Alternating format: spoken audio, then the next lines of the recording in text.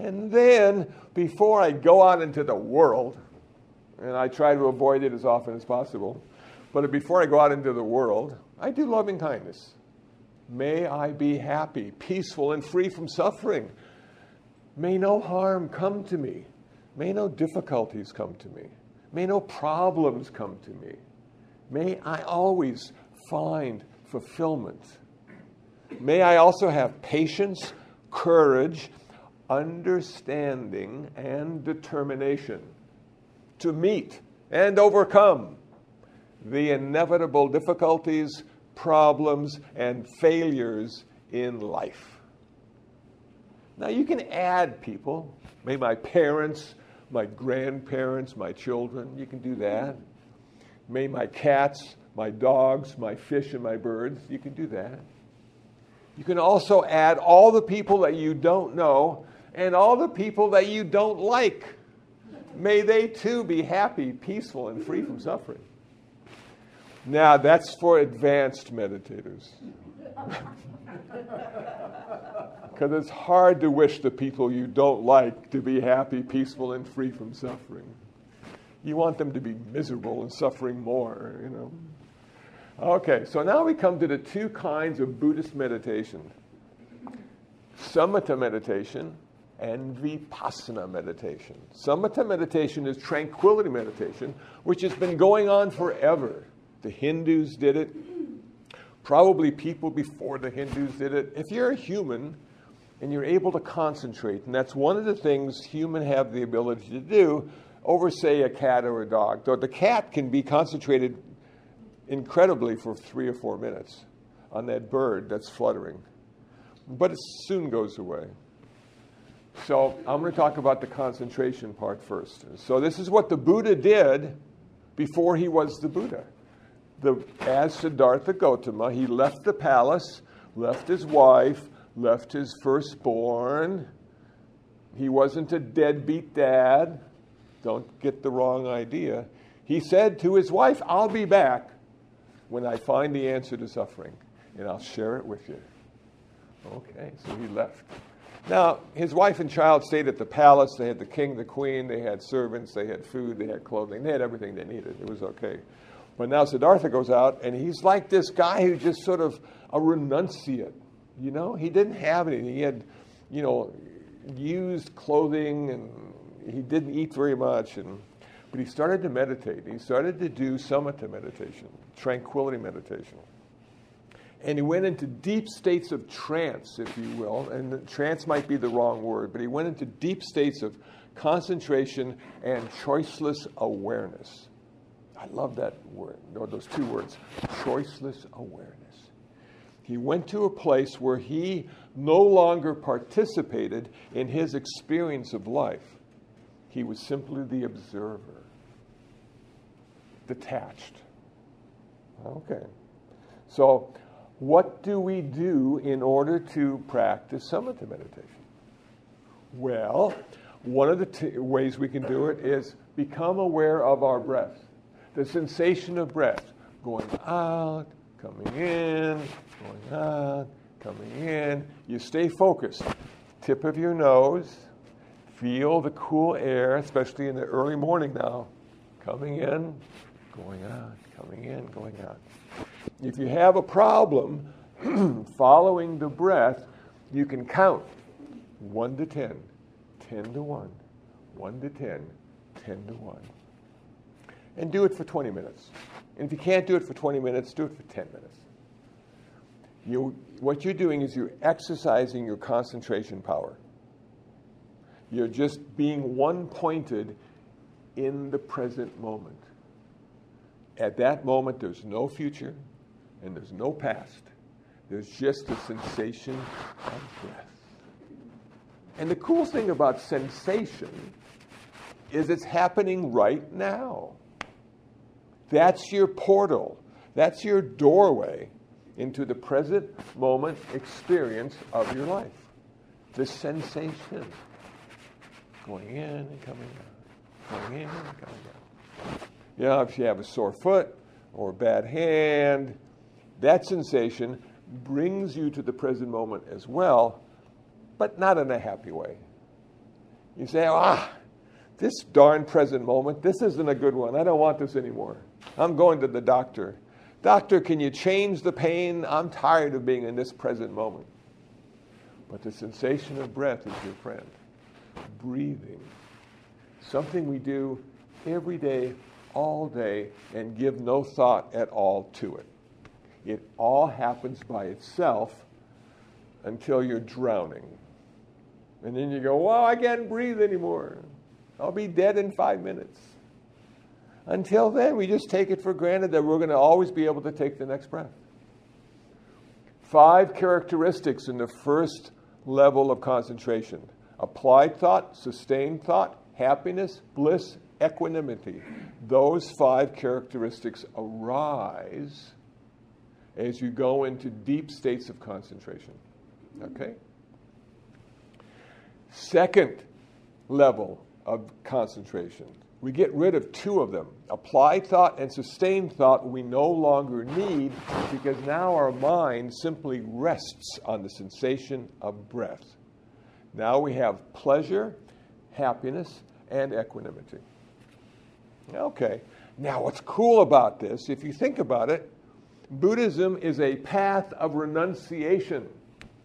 In order to go forward, we have to give stuff up. It sounds sort of depressing. In order to go forward, we have to give stuff up, but we're giving up stuff that prevents us from realizing our perfection. We already have everything we need. We're already perfect as a human being, but we have a few roadblocks to realizing, to awakening to it. Okay. And 3 of them, obviously, are greed, hatred, and delusion, because anybody that has those is not a perfect human being. But underneath the greed, hatred, and delusion lies our perfection. So our job is to get rid of stuff as we progress along the Buddhist path. And in meditation, we get rid of applied thought and sustained thought. And now we have happiness, bliss or pleasure, and equanimity. And to go deeper now, we have to give something up. So what are you going to give up? Are you going to give up happiness? Are you going to give up bliss and pleasure? Are you going to give up equanimity? Because you have to give one of those up to go to the next level of concentration. And you know what? We can't give them up. Because we don't have much to do with them. They just sort of happen. Pleasure just sort of happens. You get the right circumstances around you, pleasure arises. Oh, okay. You get the wrong circumstances around you, pain arises. Oh. And we try to prevent pain as best we can. That's why ibuprofen is sold over the counter. But ultimately, we can't really prevent the pain or encourage the pleasure unless we decide to go to Disneyland for $125 for the day, where everybody's happy. But then you have to leave. I don't want to go. This is the happiest place on earth. I'm really happy. I'm sorry, you have to go. We need to clean up for the next happy day. Okay. So in our meditation practice, what we give up is our attachment to pleasure and our aversion to pain. Our attachment and our aversion, those psychological states. Okay? So what is pain? What is pain? Pain is a really strong sensation, basically, and it gets your attention. And it's saying to you, you'll be dead soon if you don't do something about it. You've got to move that leg. That pain is coming from your leg, and you have to move it, or you will never walk again, and they're going to have to call the paramedics and take you to the hospital because you were meditating. No. I don't want to be a meditator. I don't know. But it's a really strong sensation. So can you have acceptance of that really strong sensation until the gong is rung? You go, okay, maybe I can do it. I can do it another 5 minutes. What happened to the monk? Did he fall asleep? Why isn't he ringing the gong? Doesn't he know our legs hurt? Our back is uncomfortable? Our feet, we can't feel them anymore? Why doesn't he ring the bell? Well, okay, I can do another 5 minutes. That's how my meditation started. Okay, now we got to give up something else to get to the next level. We only have 2 things left: happiness and equanimity. Oh man, which one should I give up? I guess I'm going to have to give up my attachment to happiness and my aversion to sadness to get to the next level. Okay. I like happiness, though. I don't want to have to give up my attachment. You can still be happy. It comes and goes. You've got nothing to do with it. It comes and goes. The problem is when you attach to it and don't want it to go. You have to let it go. I don't know. I don't want to let happiness go. No, you've got to let it go to get to the next level. If you're a meditator. Okay. So I understand now. It's the attachment. It's not the happiness. It's not the pleasure. It's the attachment. And you're attaching to it because you don't want it to go. But if you let it go, you have other opportunities to experience your life in a much more enlightened way.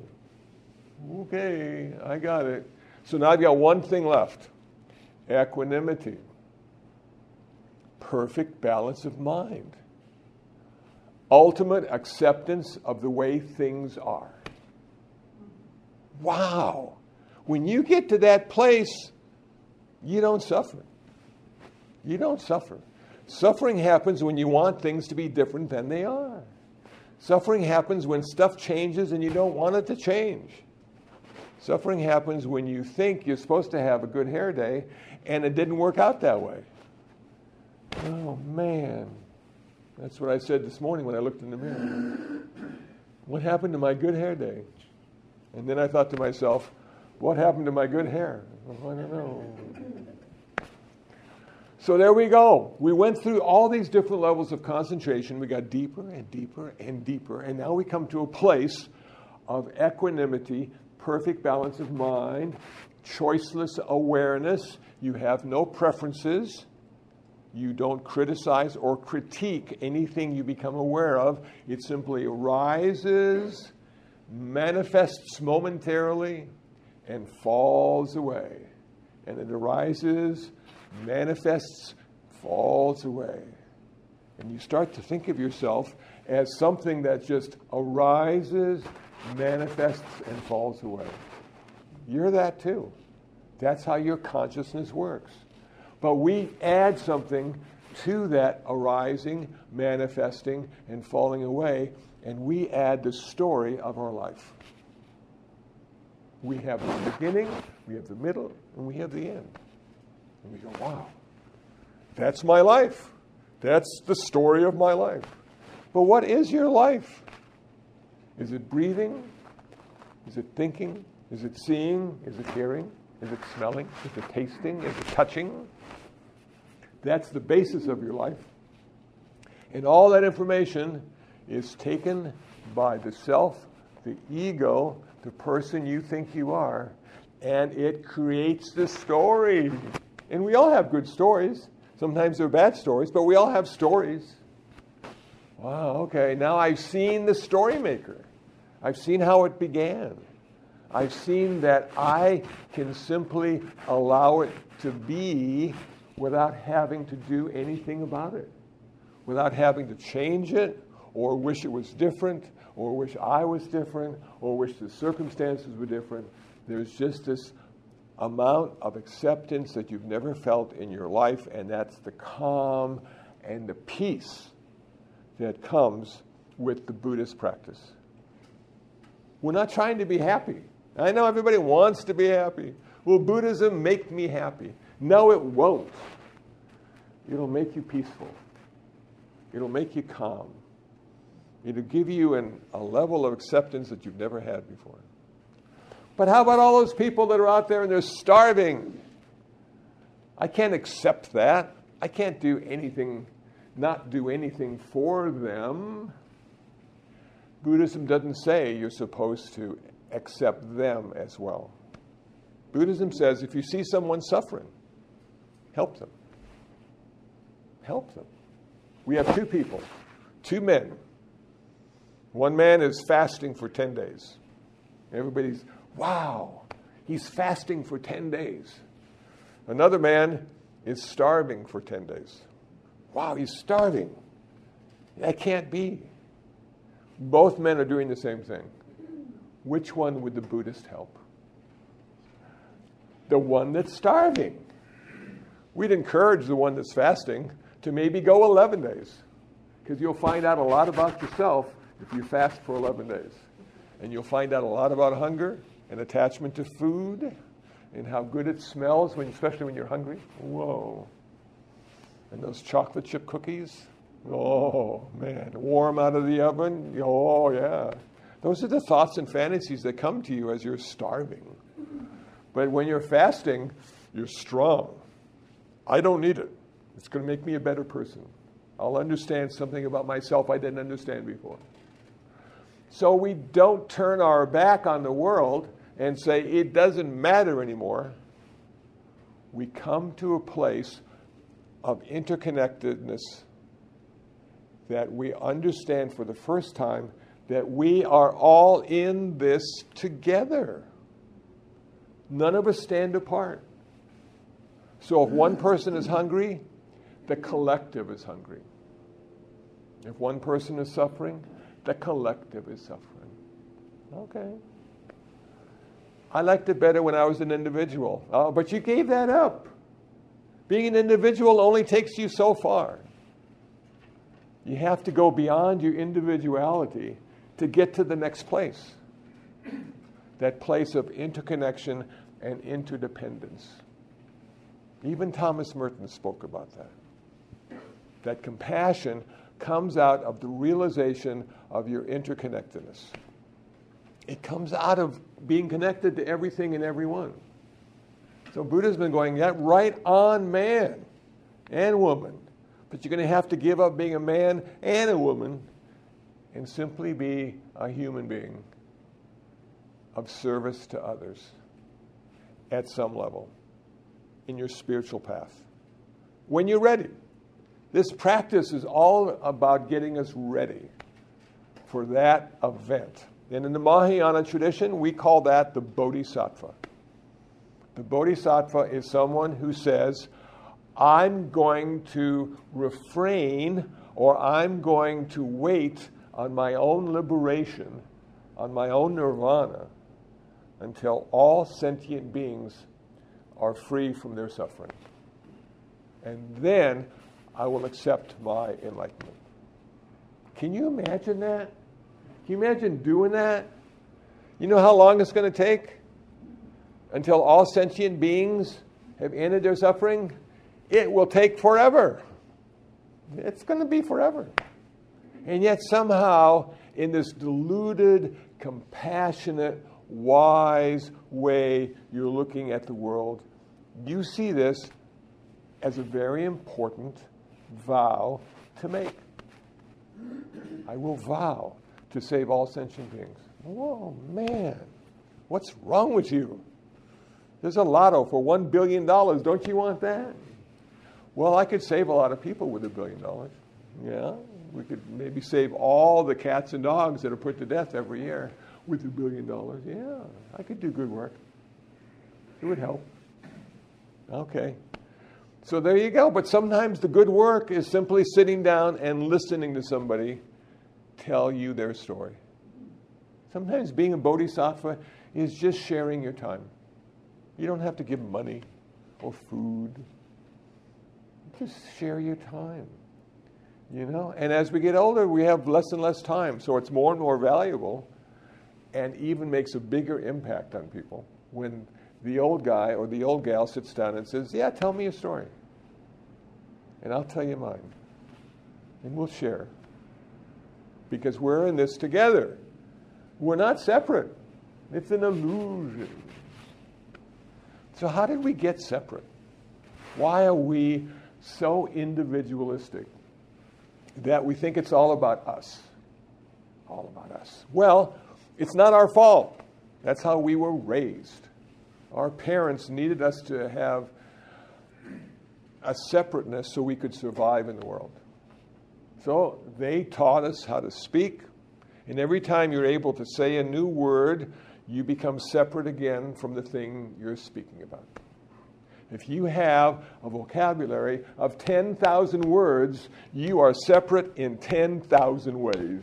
Man, no way. Yes, way. Okay. Then they sent us to school so we could read and write and add and subtract. It becomes separate in so many new ways. Then, at one point, they said to us, you're going to have to go now. We've made you separate. You no longer are connected to us in the way that is useful for you or for us. You have to make your way into the world. So have a nice day. But you can come for Thanksgiving and Christmas. Come back and visit us. Ram Dass said, so you think you're enlightened? Ram Dass said, go spend a week with your family.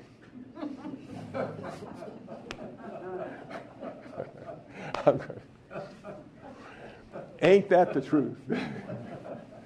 So now we're out, and now we have careers, and we have bosses, and we have taxes, and then we get lucky maybe and get a partner.